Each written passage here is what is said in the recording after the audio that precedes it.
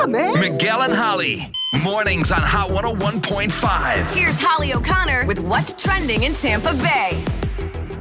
Tom Brady is our local hometown celebrity.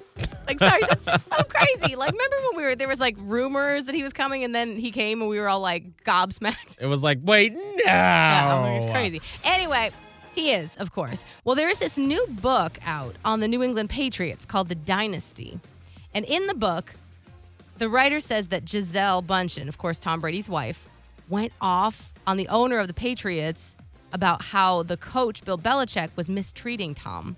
Oh. And this was back in 2017. She said it was ridiculous that after all these years, Bill Belichick still treated Tom like, quote, bleeping Johnny Foxborough, which Foxborough was where the Patriots. So it would be saying Johnny Tampa Bay. Right. So she argued that Bill never gave him approval, that he was always dressing down the most accomplished quarterback in league history. And Tom was there when she was railing against Bill in front of the owner. And it was crazy. And so they were meeting with him. Bill Belichick had banned Tom Brady's personal trainer from coming to the field or to the practices or anything. It was this whole big thing. And at that time, Tom and Gisele said, you know what? We're making some changes because Tom has to be home more. Gisele was like, I'm not raising a family by myself. Right. It's this crazy saga that happened in 2017. And at that time, that's when Tom Brady and Gisele were we're looking for a change of scenery. Tom Brady, of course, ended up staying for 2 more seasons, but now here he is. I mean, listen, 3 years ago, because I'm coming up on my 3-year anniversary with my boyfriend, I would have said, that's ridiculous. How dare you try to talk for him? He shouldn't talk for you. But the dynamics of every relationship is so different. And I constantly tell my boyfriend that I feel like one of the many reasons why we were put together is for me to protect him, because he will give his life for anyone. I mean, I've seen Abe give his flip-flops to a homeless person on the street before.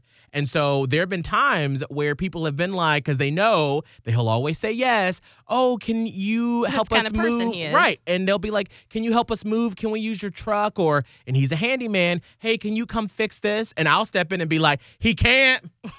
He busy.